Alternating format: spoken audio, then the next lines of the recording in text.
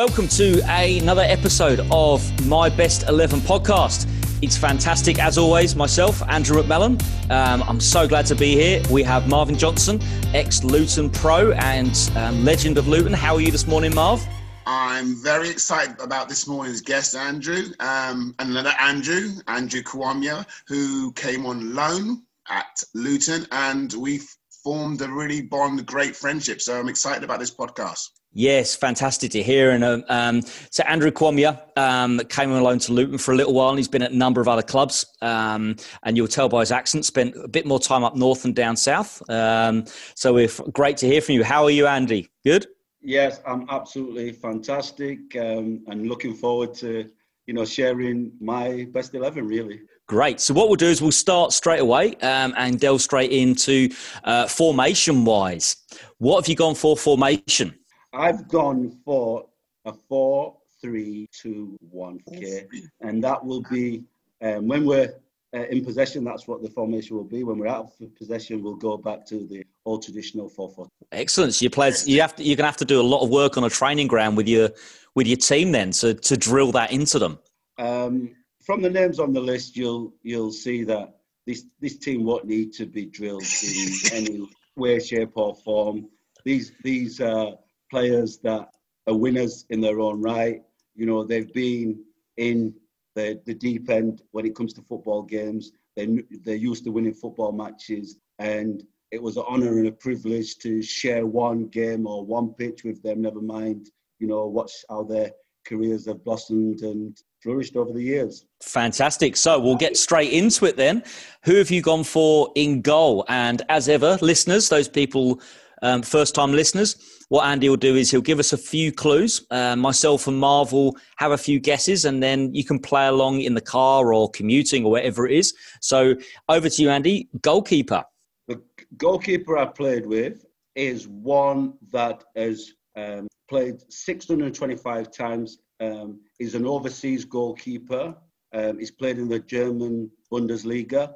He's also played in the top flight Premier League. I played with him at Bradford City. He then also went on to play for Middlesbrough, and then went on and played for... Do you know him? Mark Schwarzer. Woo! Yes, wow. Mark Schwarzer. Wow. It's the Australian in me. A little bit of Australians rubbed off. I forgot about that, actually. I wouldn't have given you the couple of clues that I gave you. Wonderful, Andy. Yeah, good. Mark Schwarzer. Quick story about Mark Schwarzer. So we need a goalkeeper at Bradford. We're now in the Championship. Mm-hmm. And Mark Schwarzer comes to us. In fact, we might have not been promoted then. We might have been in the First Division. Mark Schwarzer, we're playing a game, or the team is playing a game against Manchester City Reserves. He's on loan from the team in Germany to Man City Reserves. He has an outstanding game, and it just goes to show you in football, anything can happen. He has an outstanding game. He comes to Bradford for a nominal fee, a small fee, and the clause in his contract is if he plays a certain amount of games and a club comes in and offers more than £700,000, he has to go, he has to leave. And that's exactly what happened to Mark Schwarzer. He went from Bradford to Middlesbrough to Fulham to Chelsea, international, blah, blah, blah, blah. And he was a trialist, basically, at Manchester. Wow. So even though he made a pretty big name for himself over here in Australia, then he obviously went over there and went over to Germany and then ended up at Bradford. He was pretty much having to trial himself in that way, almost like the old-fashioned way of doing it.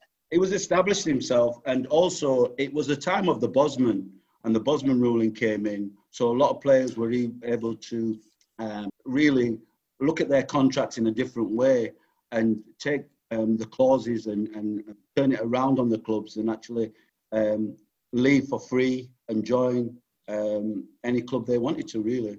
Yeah, he was what in terms of as a goalkeeper, what was he like? Was he a funny goalkeeper? Was he a strict one? What was he like? Was he kind of one of these hard-nosed, crazy blokes behind in the sticks, or? No, to be fair, he was a funny guy, down to earth. genuine, typical Australian, a bit of fun in him a lot of the time, but when he was in between the sticks, he was serious, he knew what his job was, and it was outstanding. I've got to give an honourable mention to Jonathan Gould, Eric Nixon, that also played really well when I've been with them at their club at Bradford, and Andy Rhodes at Barnsley that I played with. Was you there with Aidan Davison as well? Aidan Davison. Aidan Davison, yeah. Oh, I've got to give him an honourable. Go on, Mav, yeah. Honourable mention, Aidan Davison, yeah. Some good goalkeepers that, unfortunately, I'm going to say this, when I played for England Youths, there were two things that they said that you had to understand about football, and they would always come up. One was criticism. If you played for England, you were always going to get criticised. Everybody could do better than you when you're in the team. And the second was disappointment. Only 11 names can go on that team sheet. And that is the reason why the manager, at the end of the day, is ultimately responsible for the team. So, like Marvin said at the beginning, we've got to realise that once those names are down there, everybody's there as a squad, and it takes 11 players to win a game, but a squad to win a league. That's true. That's so true. Very true. Very true. So moving on to right back. Obviously, you probably came up against some great right backs when you in your day, but we're looking at who you played with yourself. Yeah, definitely some great right backs that I came up against and played with and trained against. Honourable mentions, and got to say again, and I paid strict guidance to the rules, Marv, Andrew, I paid strict guidance to the rules. There were not a lot of players that I trained with. I had 11 clubs, so I got around a little bit, after my injury. I trained with a lot of players, but these are players that I actually played with and took the field with and, had some good times with. So this guy played non-league, and then he came into the league. He's one of the few players that has played in all divisions. He's got a Champions League winners medal. He scored in all 5 of the highest divisions. Played in the World Cup. Yeah, I've got it. I haven't got it. Andrew, go on then. If you got it, Andrew, go on. Steve Finnan. Yeah, baby. Whoa, you're on fire, Andrew. It's on that man is on fire, boy. It's 10:30 at night. Listen to me go. So where do you play with him? Where was that? So I played with Steve Finnan. I went to Notts County in 1997. And Finns was the right winger at Notts County. So Sam Allardyce was the manager. And basically, we had beaten a Blackpool team in the playoff semi-final the year before, or 2 years before. And Sam Allardyce was the manager. And we were 2-0 down at home in the playoff final. Marvin, tell you what it reminded me of. It reminded me of when Luton played Crewe in the playoff. It reminded me of that. Oh, my days. When we just didn't play. Bradford did not play like Luton. They didn't play well on the day. We lost 2-0 in front of 17,000 fans. Most of our away fans never went to that game because they felt that a 2-0 deficit was too big a deficit back. And against all odds, we beat them 3-0. And Sam Allardyce were knocked out. Blackpool were knocked out. And we played Notts County in the final at Wembley. And we beat Notts County 2-0. And Steve Finnan was in that team. A few years later, I was on the left side. Steve Finnan was on the right side. It was only later on when he went to Fulham, and then Liverpool, did he then become a right back. So Steve Finnan's the one who's my right back. Sorry, go on, Mav.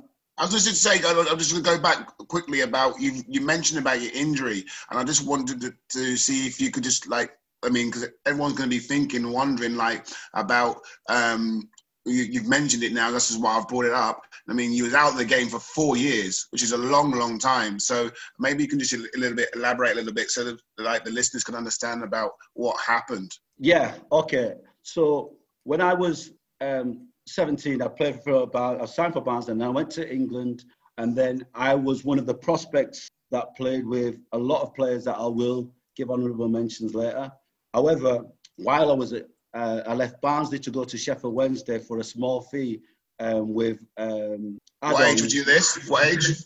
I was 18. So the add-ons were going to go to about 100,000. David, one of the players also that I played with, had just moved to Sheffield Wednesday.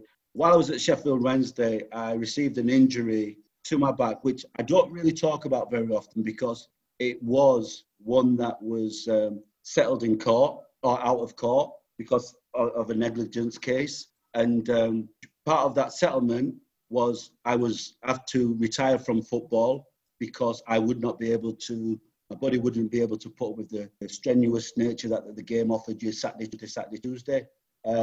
So for 4 years, basically, I went to university. I studied leisure management. I did coaching. I was a coach for Nike. And I didn't play a competitive game for 4 years until I was in America. I was playing in a little pickup game. Marvin, you know, the games where coaches play against the kids, you know, or the elite players. And I played in that game, and playing in that game, there was a scout watching from England and Scotland, looking at the young players of the American young players. And he was like, how are you not playing? How old are you? 21.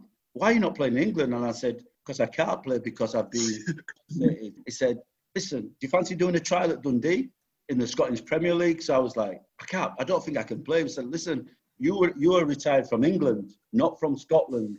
So you can go and play in Scotland. I got a trial at Dundee, and Simon Stainwood was the manager. And I just was so happy to be playing. I think we've had this discussion about it in regards to what Graham, your friend, our close friend Graham Alexander said about just playing football, just wanting to play.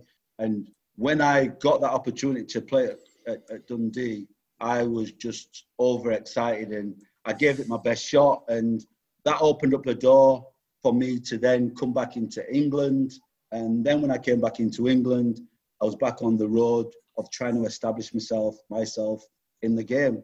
But one thing I will say is I had so many clubs. And the reason why I had so many clubs was because my injury wouldn't allow me to be as consistent as I would want it to be. Because it was the back and the nerves in the back, they don't recover as quickly as other parts of the body.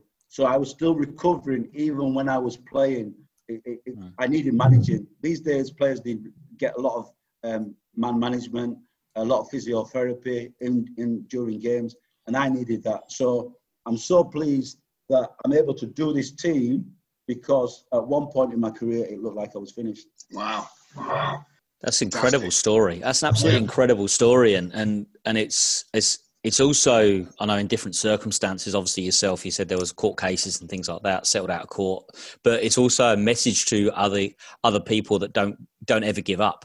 Don't give up on your dream. And, you know, you've got quite the high profile situations where Glenn Hoddle takes some of the kind of kids who've been thrown out the academies. He takes them down to Spain now. That's quite a well-known example where Eric Dyer's come out of.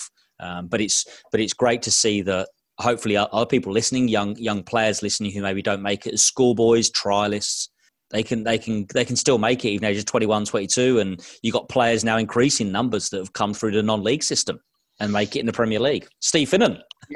Yeah. Well, what we'll do is we'll keep moving on. If that's all right, you, Andy. Move on to left back. Who have you got on the four at left back? Right. This is a player that I played with at Sheffield Wednesday. I played with him at Rotherham United, and I played with him at Bradford City. I played with him when he was 17, and then again when he was 24, and then we were promoted in that Bradford City team at Wembley together. So we done the full spectrum together. He's played over 505 league games. He's played in the Premiership. He's a player that is cool, like all left backs, really cool on the ball, cultured, you know.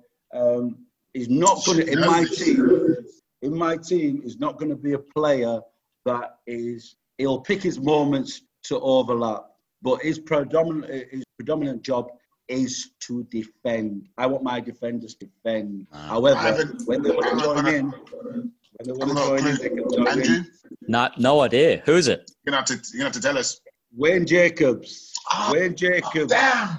Wayne Jacobs. Should have He got played with Bradford City in the Premier League. He's played at Rotherham with me, Sheffield Wednesday. He's been manager of Bradford City. He's got a free school in Bradford. You know, and a real solid person, solid player. Would get the ball, give it to you one-on-one, really good one-on-one, but also read the game very well. Very good reader of the game. Fantastic. But you say he's a defender. He's not one of these. He's a defender. No nonsense. You're going to see there's going to be a picture that really comes together in terms of my defenders being a kind of no-nonsense bunch, clean sheet. I know Steve Finnan's going to be my up and down person, and he's going to leave these three really sometimes to look after the defence and be solid back there. You know, no nonsense. Next defenders that. Interesting. I was thinking there's going to be quite a few Bradford players in there. So I had another Bradford player in my head. I was going to mention, but I'm thinking he might be in the middle. I don't know. You might not mention him. He might be in the middle. So let's wait and see. There's Luton connections all over the place, Mark. I've had to stay strong. You know, there's certain players that I'm gonna have to. You know, let me just make sure I don't think it. There's certain players that I just have to make sure that I give honourable mentions to. Okay. Fair enough. Let's move to centre backs then. Either one. Woo! Okay.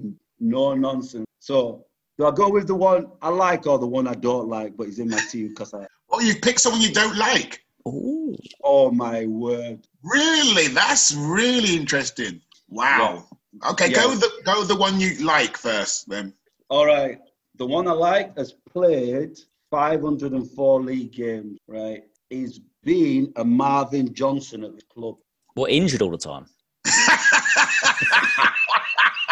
Naughty. I had to say, come on, it was fair game. That was a fair game comment. To be fair, I can take it, and you know I can take it. I mean, I know. Injured. I'm playing up to 400 games. No, I could have played a lot more than I could have played nearly 1,000, I suppose. Yes. So that's a compliment. Mate, listen, from where I'm standing, those games that you played, the league you played, the people you played with, wow. There's lots of players I played with that would have wanted to be in your shoes, Marv. I'm telling you, I did play half the game. Wow. Sorry, that was it. That was harsh. Sorry, Marv. I apologise. On air, on record. Andrew, I can dish it out so I can take it. Don't worry about that. The Marvin Johnson of his club was a one-club man. Yeah. That's what I meant. Okay? Wait for the club. Well, I'm not what's the club? Oh, you wait for the club? No. It's a bit too easy. If you tell us the club, let's... I mean, if I gave you the club, you'll get it. So what I'm gonna say to you is won the Premier League and the First Division. The Premier League and the First Division. Where's more? No. I'm just thinking Leicester or Blackburn. And then it has to be. It has to be Bradford. Oh no! I'll give you another clue. Now it's going to start getting easy. He's an England international, full international. One club man though. Adams. Whoa! Tony Adams. Yeah. Tony Adams. Has he had more than one club? No. Right. Okay. I was nervous then. I was like, wow. No. That's come out. Come on, this is going to be good. Where's this come from then? Yeah. Right. Oh, England. Yes, I played. Yeah. Yes. Right. I don't know why I didn't think England. Of course, you can do England. Yeah, because you played at such a high level for England. Well done, Andy. Yeah. We played in Ireland, right, at Tolka Park. Sellout. Partizan fans. I mean, one of the worst venues for terms of jumping on the barriers. You know, the days of fencing. Jumping on the fencing, going crazy. England this, England that, blah, de, blah, de, blah. It's a cauldron. And our leader, even then, Tony Adams. Adams was the England leader in a team of Dale Gordon, Kevin Keane, John Beresford, Fraser Digby. You know, all those players. There was like myself with another player that I'll mention that I played with, you know, that was our squad. So I travelled with the team, blah, blah, blah, blah. But I wasn't selected for that. But Tony Adams was our centre half in that game. Wow. Wow. But you said he was a leader even, what was that, under 17s, under 18s? Under 17, he was a man. He was a man. he bossed it. And I'm going to say this, there's been maybe a handful of players, probably 4 players that were outstanding as youth players, but they were men. So Steve Redmond, Manchester City, he was a man. Right. When he played, he was a man against boys. When Gazza turned 18, Gazza turned into a man. He was solid. We used to play against Newcastle, right, in the youth team in the reserves. He was solid as a man, Gazza. You know, another player, solid as a man. Loads of these players were men, really, and not boys. They got their growth spurt early and they could handle the physicalities of the league. And Tony Adams was, even then, was no surprise, even then, was going to be an international player that everybody thought, solid, legend. Well, it's good to know he's the one you like. Yeah. And I'm sure the one, when I talk about the one that I don't like, right? And when I say I don't like him, I had him, he's a solid player, but when I met him in our team, he wasn't very nice to me. Okay. Oh, that could be a good story then. Well, we'll move on to this story. And I'm really hoping, actually, it's a Luton player, because this is going to be really embarrassing for Marv. No. So the story behind it, and this is one of the reasons, Marv was, and this was a sleepless night, Marv was in there. But when I tell you about this guy, right, he has got, and it's going to be easy, because once I say not who he is, but what he's got. So he's played 424 league games, right? He's played for winning teams, European winning teams, right? He's played for, I'll give you this, Scotland. He's, obviously, you know, he's a centre-half. He's solid centre-half. Colin Hendry? No, not Colin Hendry. I've worked with Colin. He's bad. No, this guy, he's probably a little bit older than, he's at the top end of my era, you know. So I was a young lad and he was a senior, and that's one of the reasons why I felt that he was a little bit stronger than he needed to be with me. I'll give you his club, Nottingham Forest. Kenny Burns. Kenny Burns. Yes, Kenny Burns. Wow. Kenny Burns came to Barnsley, right? Wow. And when he was at Barnsley, he played obviously played as centre half, and he was also taking duties as a coach. I was coming through Barnsley, and I was like happy-go-lucky, carefree. I'm a forward, so I did things and experimented, tried things. He wanted someone to be more rigid, somebody that was that left their foot in. Now, I had been with managers that had left their foot in, you know, and when I go to managers, I'll tell you from the manager's point of view why I saw things differently. But he was always shouting at Andy this, Andy that, Andy took in, Andy, another 10 minutes, I'm bringing you off. 10 minutes, I'm bringing you off. If you don't, I was like, oh my, all game, this guy, Kenny Burns, was like that. And to be fair, if he felt that got the best out of me, he didn't know me. So unfortunately, you know, I had Kenny Burns, not for long, but it was long enough for me, that's for sure. But the funny thing is, you're talking about, I spoke about this with someone the other day, is when someone's shouting like that on the touchline, especially coach, like a couple of times you hear it, and then the next game, it becomes just noise. You turn your ears off and you switch off. So there's no point. From after about 3 or 4 games, he probably was just speaking to himself, because you would have been turning a deaf ear, because it's just noise in the end. It's the same old.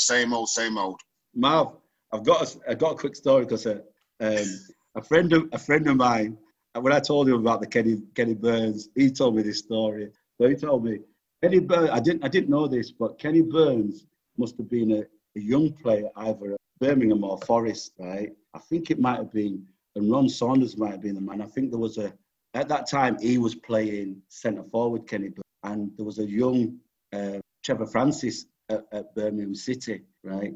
So it must have been Thursday or Friday, and there might have been a selection problem, right, for the manager before Saturday's game. So after training on Friday,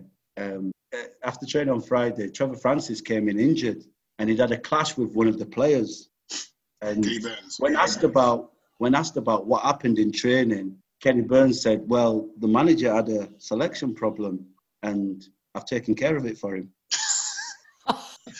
Wow, that's old school. That is pure old school. Old school. Ruthless. So I'm telling you this, right? And don't shoot the messenger. I'm just saying, when I said that story, they told me, well, Andy, don't be surprised, because this is what everybody knew. Kenny Burns is a ruthless person. Yeah.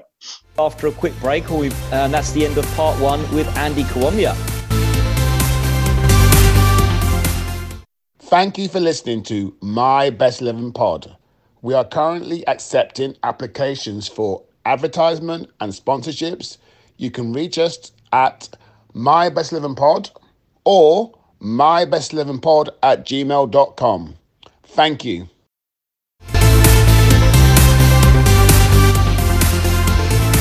Great, so we're back for part 2 of our episode for My Best 11. We're joined by Andy Kawamia. So far, we have in goal Mark Schwarzer, right back Steve Finnan, left back Wayne Jacobs, and centre backs are Tony Adams and Kenny Burns. So we'll move now on to the 3 midfielders. Right. So again, this player has played at. Well, I'll go for my centre. This player was one of the youngest players to come to England and play at Dundee.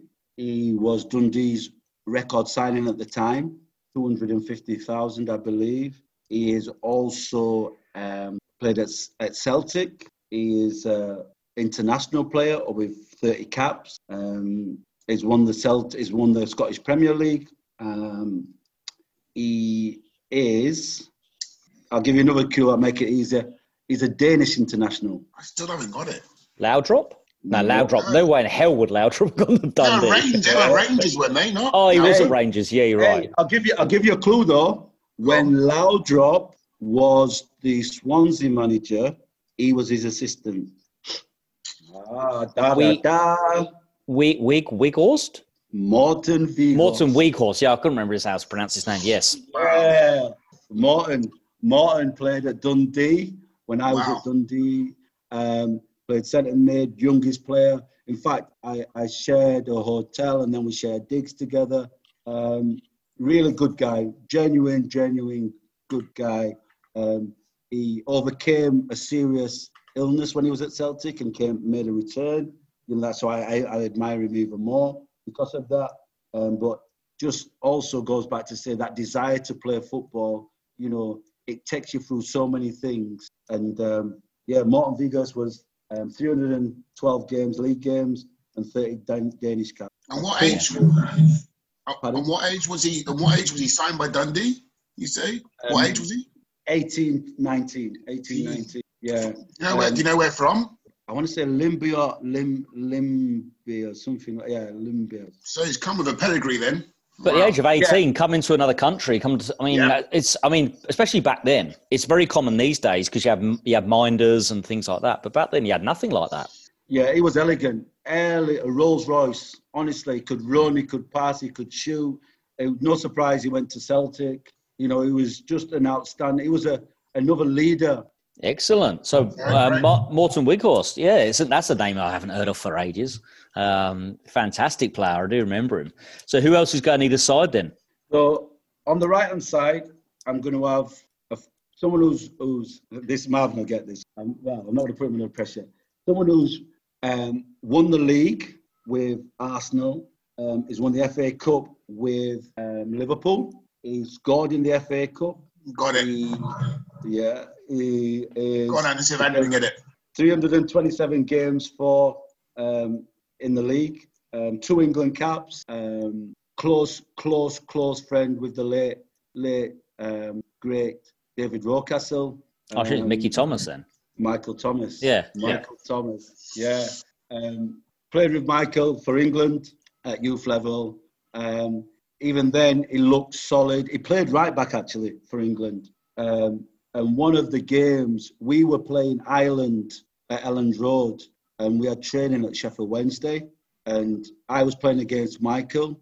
And in training, it got a little bit feisty. It used to get a little bit tasty for England, And, you have the Southern boys thinking that the Northern boys are soft, and the Northern boys trying to prove to the Southern boys that we're the toughest. So, there's a little bit of niggle going on.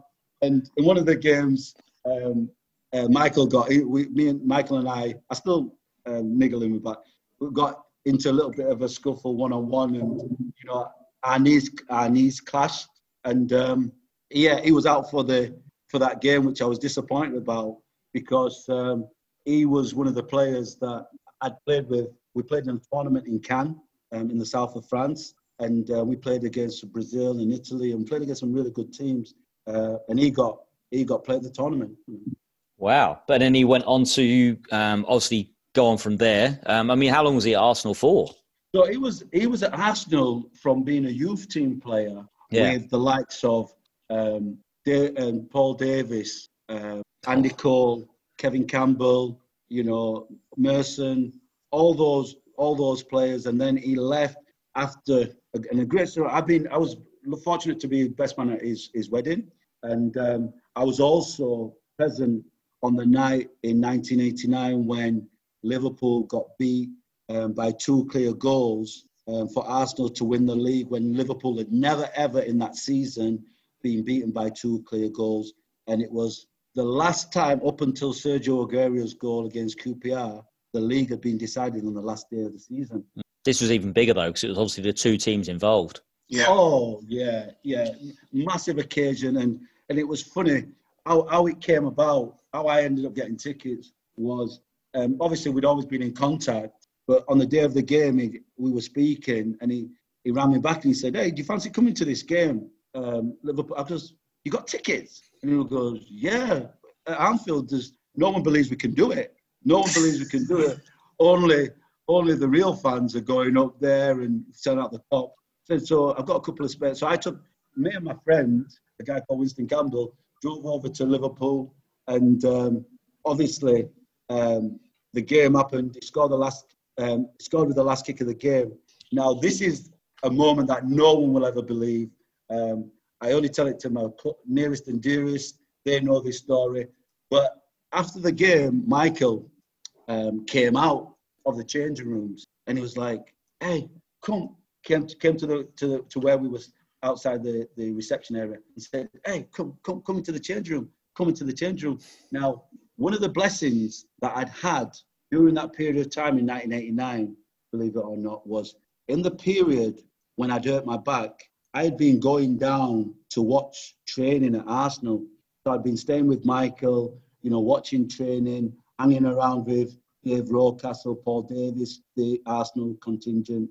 So I got to know him really well. So it wasn't unusual for me to be in the background while they were playing games, or in the lounges, the football lounges. I would see them after games. So a lot of the times when I was in the background and I went into the change room, this is what I was saying, on the day of that decider, I went into the change room and I couldn't believe, like I was a fly on a wall, just sat there looking at these players, Paul Merson, Alan Smith, Brian Marwood, David O'Leary, Dave Rocastle, all in the change rooms, just celebrating because they'd won the league. And I was just a fly on the wall going, wow, this is what it's like to win. This is what it's like to win the first thing. It was a real blessing that Michael bestowed on me that night, so that I could just have that memory and share it with him. I almost took my hope then. Michael in 1989 was 21. 22, yeah. 21, Oh, 22. 22. Wow. Yeah, it's around about that age, yeah. And to score the goal that won him the league, puts his name in history books. I mean, obviously they've won it before, but to have that status of being that person who scored that goal, it will never be the same for him for Arsenal, and then he'd be endeared by all their fans for the rest of his life. Yeah, Marvin, he tells this story at the time, and it was really indicative of what happened. So he's got his daughter's Dorian, and Dorian would have been about 3, and he took her to Chessington Zoo the day after that winning goal, and he got absolutely mobbed at Chessington Zoo that they had to leave in the end because it was that crazy. So one day later, normally he'd go out and everybody would be, yeah, Mike, how you doing? But the next day, he got absolutely mobbed just taking his daughter to Chessington Zoo. Wow. And when you do something like that, he deserves to be, not mobbed, but he deserves the adoration. Yeah, that massive recognition and, the resilience needed. Because on that night, and Michael and I, we talk about destiny and how things change your life. And if you ever go back and watch the game or highlights of the game, 5 minutes before Michael misses a chance similar to the one he scores 5 minutes later. And the reaction from the fans is such a different reaction as you can imagine. It was more, he's useless. I can't believe it. We should have let him go. What the heck's he doing playing for us? Blah, de, blah, de, blah in the cup. And then the next 5 minutes later, our life can just be spun on its head. Yeah. He's the best player we've ever had. He is a saviour. He is this. He is that. It was crazy. You love football. The fickleness of a football fan is brilliant. We love football. We do. So moving on to your next central midfielder, leaving Michael behind. Yes. The other midfielder on the other side is a guy that has won the European Cup. He has also won the European Super Cup. He has played. Let me have a look. I didn't have his appearances down, but I would guess he's played over 500 league games. Oh no, it's good. No, this is what made me 690 league games. 690. 10 England caps. He's played in the first division. It wasn't the Premier League then. He is one of the best players, midfield players that I've played with in terms of a range of passes. He had a radar for a foot. He'd pick you out from anywhere, long or short. And on top of that, an engine better than any player I've ever come across. An engine. I'm going to throw it out there, but no. Steve Hodge? No, not Steve Hodge. Not Steve Hodge. I know where you're going. Carlton Palmer? No. Older. Go a little bit older. I played it with this guy at Bradford. I'm not that England. Oh, hold on. I'll tell you. Let me give you. He was a club at the Coach where he made his name. Quite recently, God bless him, we've just found out he's got Alzheimer's. So he's living with that condition at the moment. Wow. No. European Cup. If I said Sid, would you know him from that name? Sid. Oh. Okay, I'm going to have to give you it, Marv. Go on. It is Gordon Cowans. Do you know what? Why did I not say that? I was thinking of him. I'm thinking Gordon Cowans. I'm thinking, no, it's not Gordon Cowans. I was thinking of Gordon Cowans. I swear to God, I was thinking Gordon. I know. Say it. Say what you see, mate. Say what you see. These are some great players. We're just having a brain fade. These are some cracking players. Hey, don't worry. I forgive you. And if you want naming these players, it's going to twist everybody. It's going to blow. I've sat down and thought, listen, you better have played at least a few games with these guys because no one will believe it. Woke up after your dream and some names on the paper. You're forgiven, guys. Don't worry. The worrying thing is, Marv's probably played against a lot of these guys. Yes. Oh, without a doubt. Without a doubt. Especially people like Wayne and Gordon Cowans. So Gordon Cowans, give us a summary of Gordon Cowans. Oh, Gordon Cowans. So this is one about his engine. So my thing was conditioning. Okay. One day, a friend of mine who was a conditioning coach told me that one day Sid lapped all the players in his team in a fitness test, right? And that's no easy feat to do, right? That's not easy feat. Lapped. Sid lapped, right, Marv? And you know when Sid had finished the race, he apologized to the fitness coach because he said he wasn't feeling too well and he felt he could do that. Wow. So, Whoa. yeah, that's the kind of person Sid is. Sid gave you everything, his passing range. Now, I can publicly apologize to Sid because when I played with him at Bradford, I was coming back. And as I said, I was kind of still feeling, I was always feeling my way. So I wasn't always fit. And he got disappointed that I was sometimes in and out of the team and we weren't able to build a relationship. And I wasn't making the runs that I was supposed to make. And I was on accelerated learning, unfortunately. And those 4 years, those are always, Marvin, you're a coach and you've worked with some really established first team players and young players coming through the game. So you'll understand what it is to miss those development years and then try and catch them up when you're a first team pro. Do you know what I mean?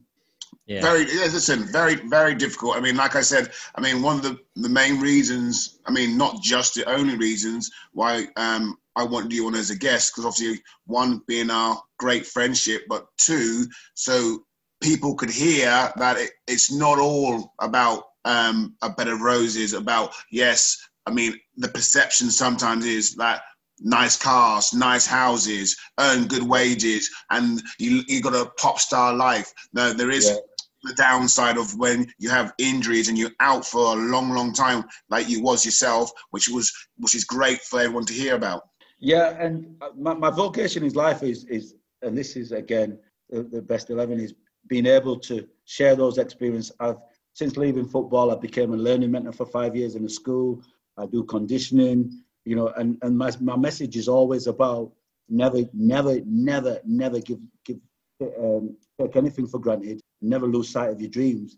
Even if you can play 5, 10, 15. I remember Andrew saying on the teasing of the podcast, you only need to play one game to be able to demonstrate that you've achieved the level that's necessary to be called professional player. And that is in itself an achievement. So my 100 games or 150 games and 12, 17 clubs at different levels, is an achievement that I'm proud of. I've won the Vauxhall Conference. I've got promoted with Bradford to the Championship. I went to Nottingham County when they won the second division. I was part of Dr. Martin's winning team with Nuneaton Borough. Those are all achievements that some people look at and go, yeah, but that's not. But for me, that is everything because that was what I put my energies into. No, you're right. You're right. And I think that's a message that everybody does need to hear. And those things, you look at most fans, and most fans will give their right arm to win one of those things, to step out for 5 minutes to play for their, look at all the stands. I know stands are empty at the moment, but any of those people in the stands normally will give their right arm to swap places with any of you guys for a matter of 30 seconds to walk on the pitch and just to take that moment. So, no, you're 100% right. And I also want to say, and this is a massive testimony to the Luton fans, because yes, we have a lot of fans that support football, but there's no place like home. And one of those home venues I can talk about is Kenilworth Road, and how tight and intimate that ground is, and how it's a thing of beauty. I've got to say that, every club has got their stadium, their place where they go and pay homage to their team. And that is, Kenilworth Road is like a Mecca for me. When I went there, I couldn't believe the amount of noise that came out of that place. And, the uniqueness of having that low stand on one side of the pitch, with all the boxes in, it made it so much intimate. And the friendly atmosphere of the people around the ground, like Cherry, for example, the secretary, she was a wonderful person, a wonderful woman, and those little things. Lenny Lawrence, perfect in that environment. You know, a great guy with a great sense of humour. You know, somebody who you wanted to be around. And then in your changing room, you've got Tony Thorpe, and you've got Marvin Johnson, you've got Mitchell Thomas, you've got McLaren, you know, you've got Graham Alexander. You've got a lot of character in that change room that are winners, you know. So it was a real privilege for me to be in that change room trying to play football. Just going back to what you just said there about the stadium, and it's funny you should say that.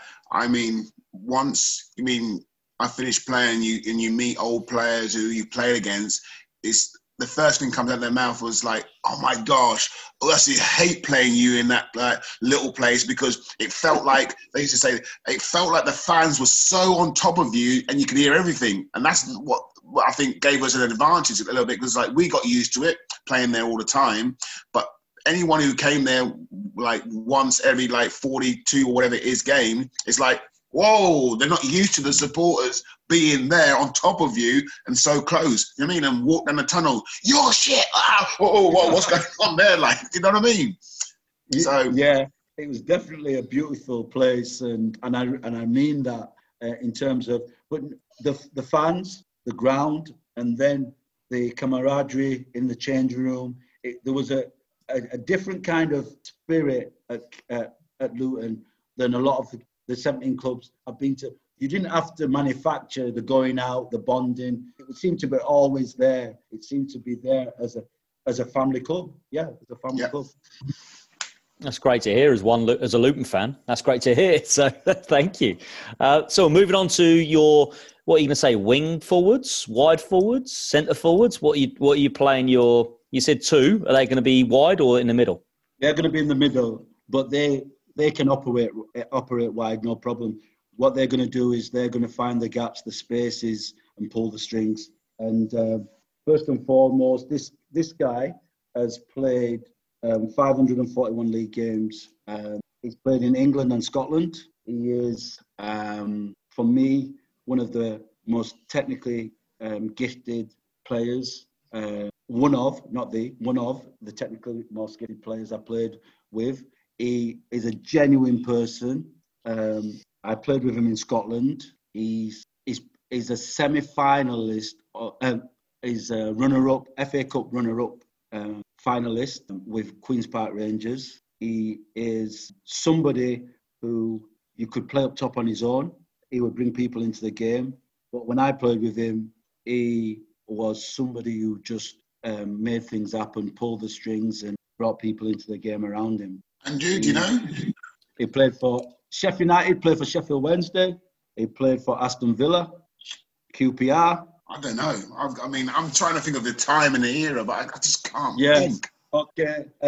Played for Terry Venables at QPR. Not the one who managed you, did he? Say it, Marvin, say Simon it. Steinrod. Yes, baby. Simon Steinrod. Yeah. Simon Steinrod. What a player. What a player. In games, he's a legend, absolute legend. As a legend in Sheffield and around in England, QPR, you know. But in Scotland, is in Falkirk and Dundee, he's got legendary status because he kept them up in the Premiership when they had no money or they had few players around them, you know. And he later went on to become manager.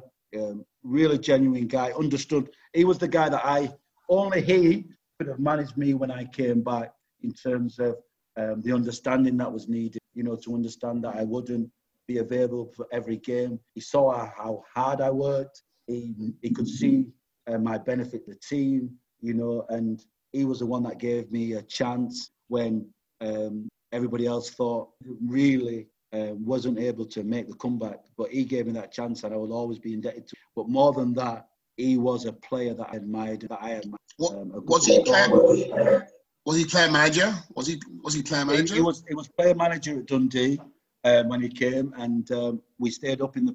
We were one of 4 teams that were favourites to go down: Falkirk, Airdrie, Partick Thistle, and ourselves. And we managed to beat the drop. So he did a fantastic job, absolutely amazing job with the players. He was the one that signed Morton Weghorst. You know, we had another player in Jim Duffy that was in there. We used to play against the likes of Duncan Ferguson, who's probably one of the best centre forwards I've ever come across, and Big Dunk. But yeah, those tier derbies, let me tell you, wow. Across the two clubs across the road from each other on match day, oh my word. I played in some derbies, but that tier derby again, like a bit reminds me of Luton actually, the Dundee United's ground, because it's also a tight and intimate ground. So the fans are on top of you, Marv, you know, and Right. No love lost between the Dundee United and the Dundee fans. Same as a game coming up, well, obviously soon, when they're going to be playing this season, Luton versus Sheffield Town.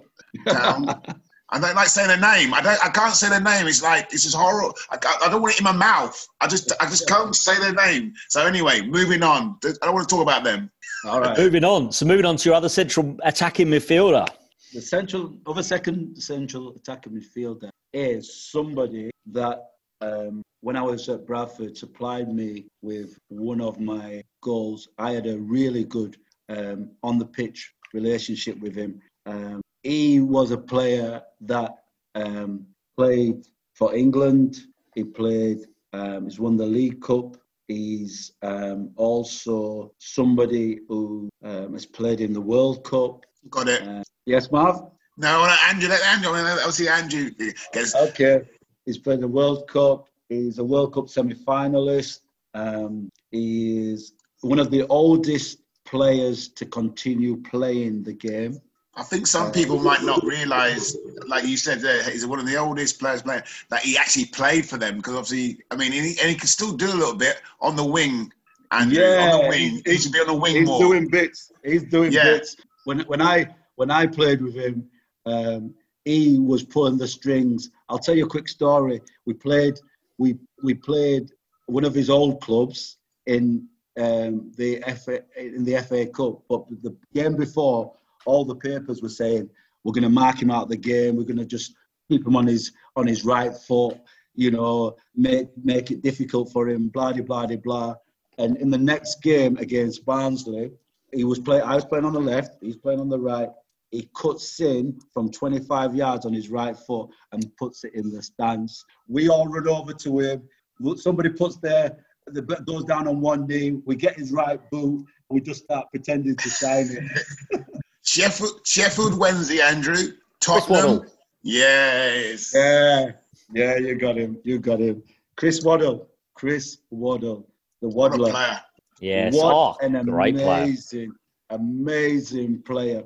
And I had the pleasure of, imagine, Marvin, I told you, I didn't play football for 4 years. And then I end up over many seasons getting my way back. And I'm travelling from Sheffield. And guess who's beeping outside my house to pick me up, to drive me to Bradford? Chris Waddle. I am like a kid in a candy shop. I'm asking him questions about the World Cup. I'm asking him questions about playing with Gaza. I'm a proper fan in the car. I'm asking him about what was it like to play with Keegan? What was it like to play at Marseille? I'm asking, what was it like to play with Jean-Pierre Papin? You know, what's it, the Brazilians you played with? What? Like, I drained every bit of information out of him. His ears must have been burning when he came out of the car. What was he like as a man? So you said he was quite a friendly person, picking you up, obviously, which was lovely to hear.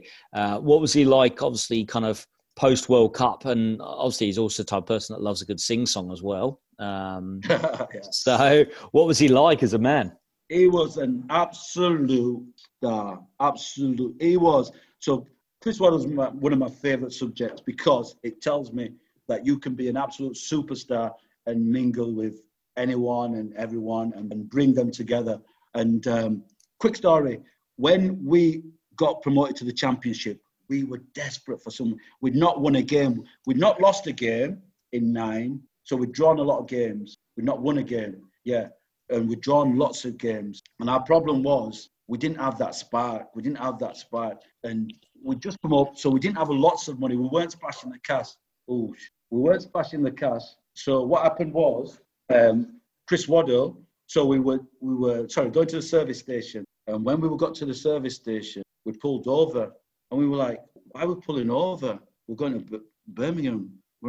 And as we pulled over on the service station, we saw a registration number, and it said WAD 1. And when we pulled up at the side of the car, Chris Waddle got out, got on the... Everybody started clapping. Yeah! Let's go! Let's go! Yeah, so that was Chris getting onto the squad. You know, in the change rooms, he just brought everybody together. He was a bond. We went out on a players' night out one evening in Blackpool, and obviously big groups. We were going to this restaurant bar, going to the bar, and it was getting mobbed. So some of the players said, "Oh, we're going to go on to the next bar. We'll see you in the next bar." But Wads was getting mobbed, signing autographs, blah blah blah blah. Finished signing autographs. Got to the next bar about 5 minutes later, and all the players were stood outside. And Wads goes, "What are you doing? Why are you not going in?" He goes, "Oh, they're not letting us in. Says there's too many of us." He goes, "Oh, that's a shit." He said, "Just give me a minute." And just as the players parted, right, the bouncers looked and saw it was Chris Waddle. And they all went, "Oh, Chris, in you come. Are these with you?" "Yeah." "All right, in you come, lads. No problem." That's fantastic. So that was Chris Waddle. Now, on the pitch, so the insight he gave me on the pitch, he used to do things unbelievable. Like, for example, it said to me, "Right, Andy, right, if a referee gives a free kick at the edge of the box, right, I want you to, when he starts counting," so he goes, when he starts taking the ball back, he said, "I want you to go, as he starts going 5, 6, 7, when he gets to 8 and 9, right, be on your toes, because I'm gonna play the ball down the side of you." So I was like, "Be on the toes." So go on the end of the wall. Referee goes there, and as the referee comes to him, he goes, "Ref, can I take a quick free kick?" So referee goes, "Yeah, okay."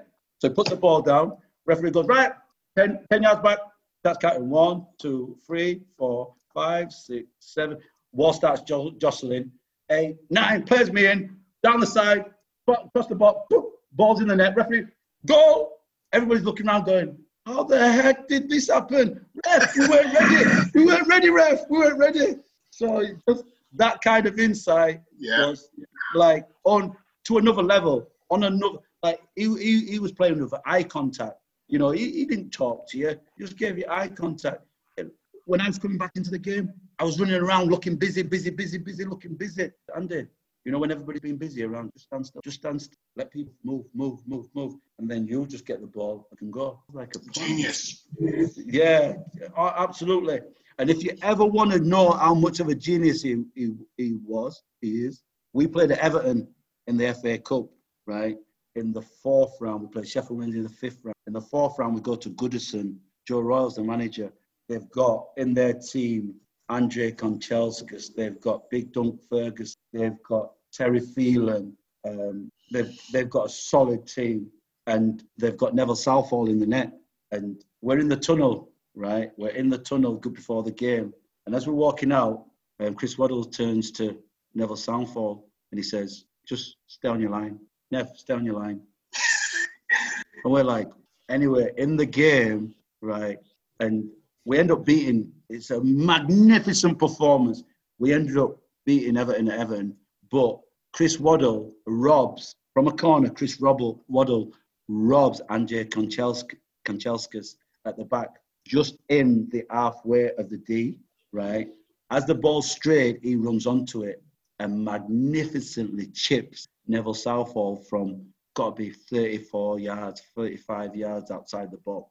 Southall's it's an amazing goal. One of the best ever goals I've seen in life. So that's Chris Waddle. I could tell you in training, never scored a penalty in training. Never scored a penalty in training. The lads used to rib him terribly. They used to be like, "Oh!" And it's so okay. What we'll do is we'll move on to the forward, just in case it all goes Pete's on. Yeah.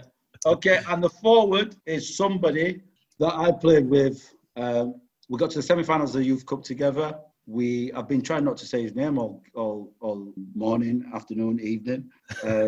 He's somebody that is a goal scorer, prolific. So you guys thought, and respect due to Tony Thorpe, he was a prolific goal scorer at Luton.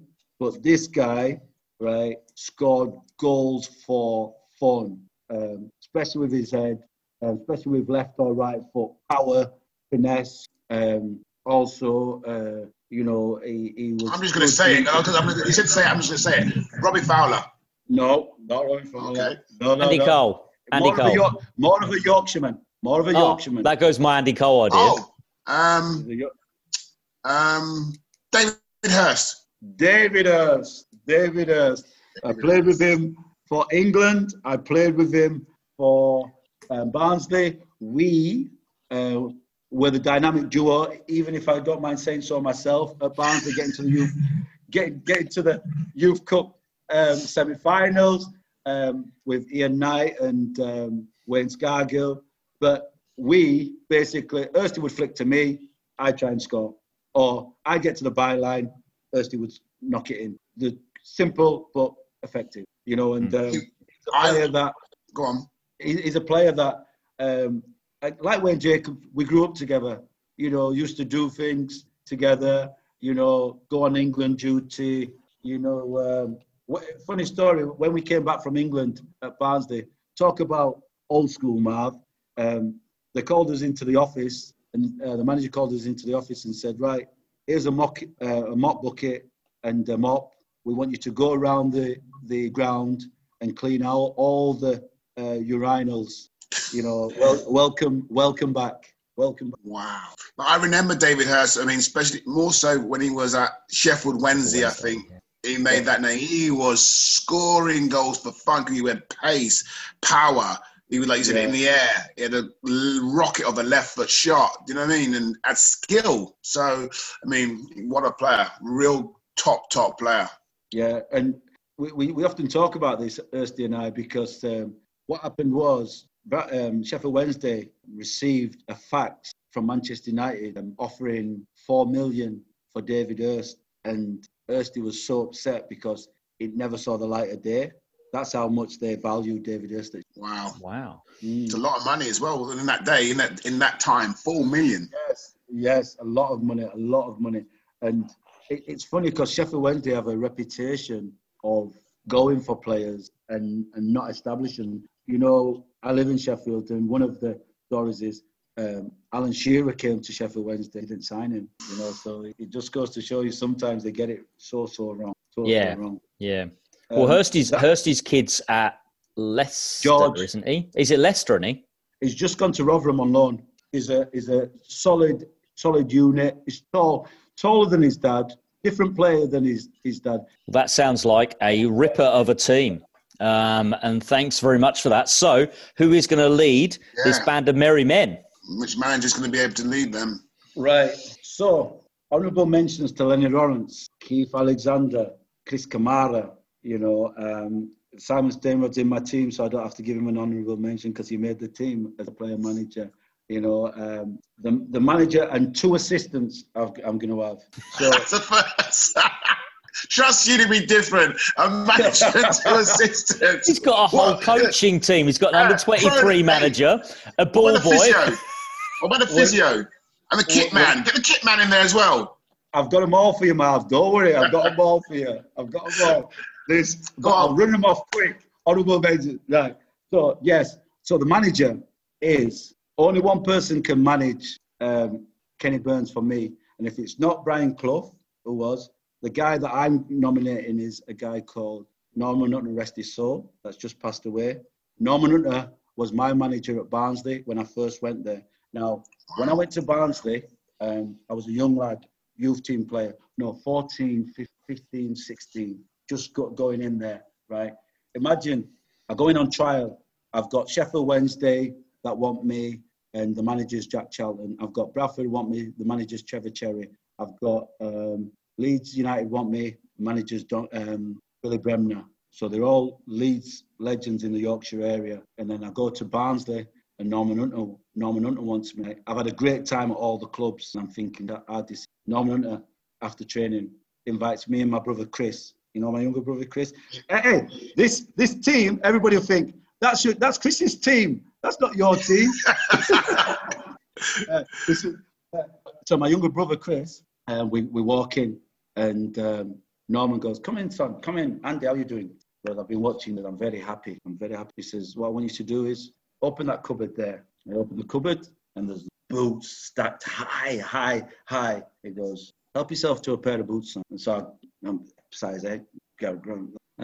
You at school? Yeah. Oh, you'll need some trainers as well. Yeah, I need some trainers. Okay, go get yourself some. So I put them down and goes, welcome to Barnsley, son. Welcome to Barnsley. I was like, I was thinking to myself, I've not signed, but he know deep down that nobody would treat me as well as he treated me.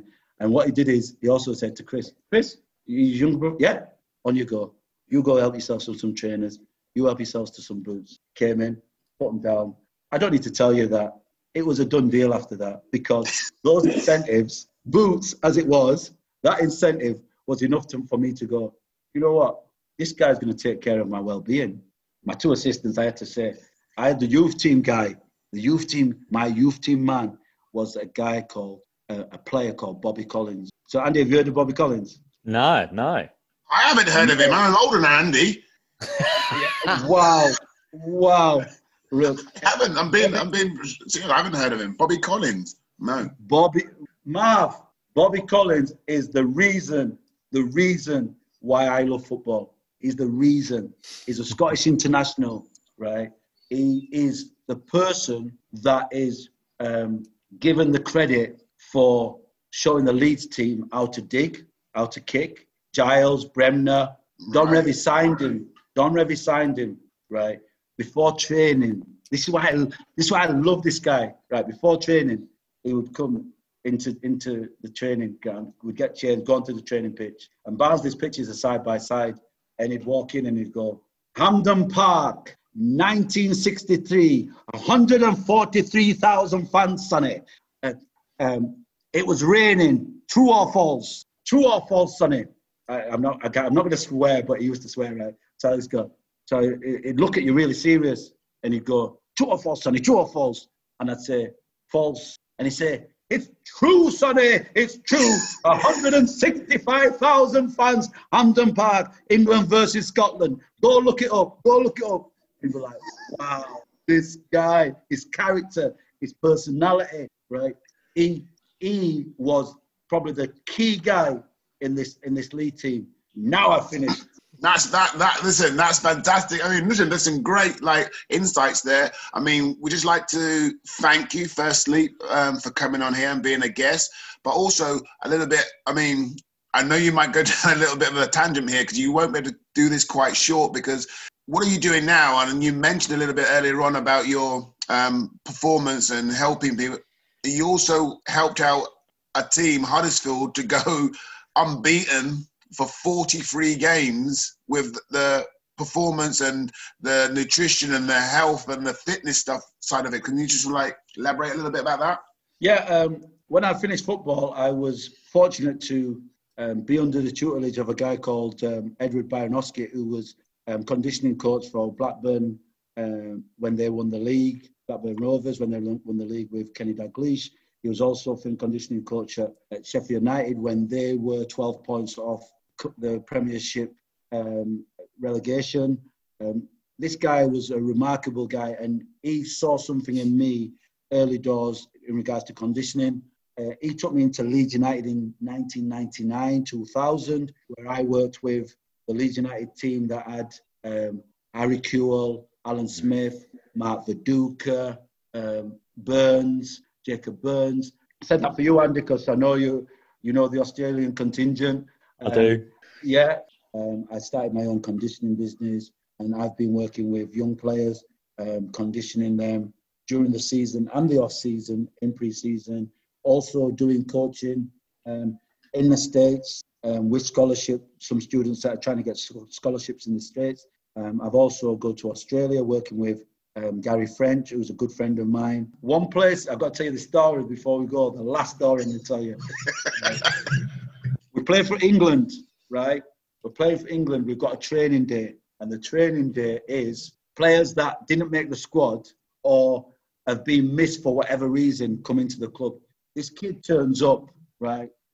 Just turns up with his boot bag, just dodges up to training, gets changed as everybody knows he's coming, sits down, he's on the trialist team, and we've got our established team, and we're playing.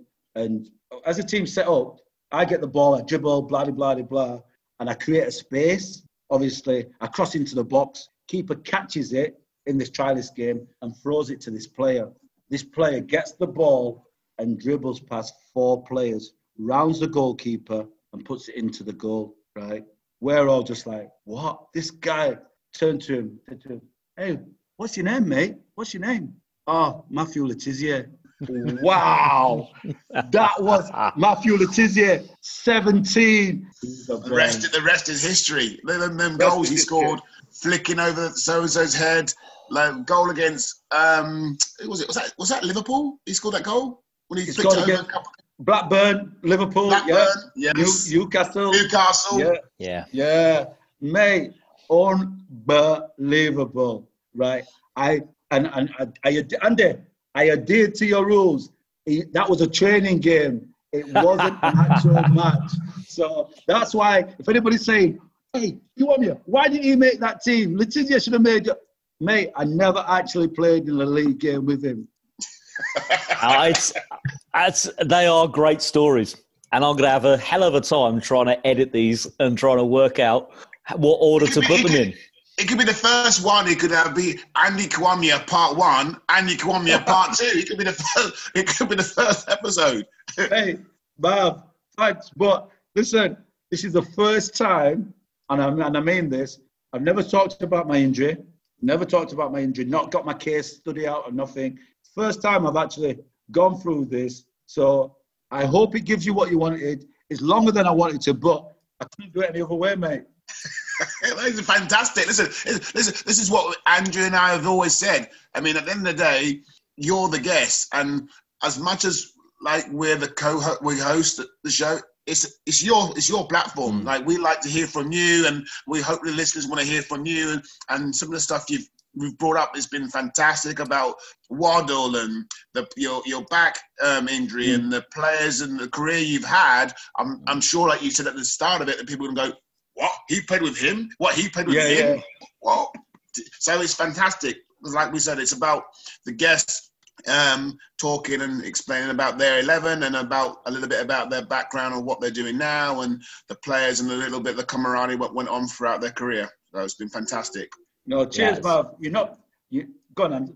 No, thank you. I was going to say thank you so much. It's been awesome. It's been awesome meeting you and talking to you. Thank you. Andy Kwamia's My Best 11 team. Thanks for listening. If you haven't already, you can subscribe at My Best 11 Pod and leave us a 5-star rating.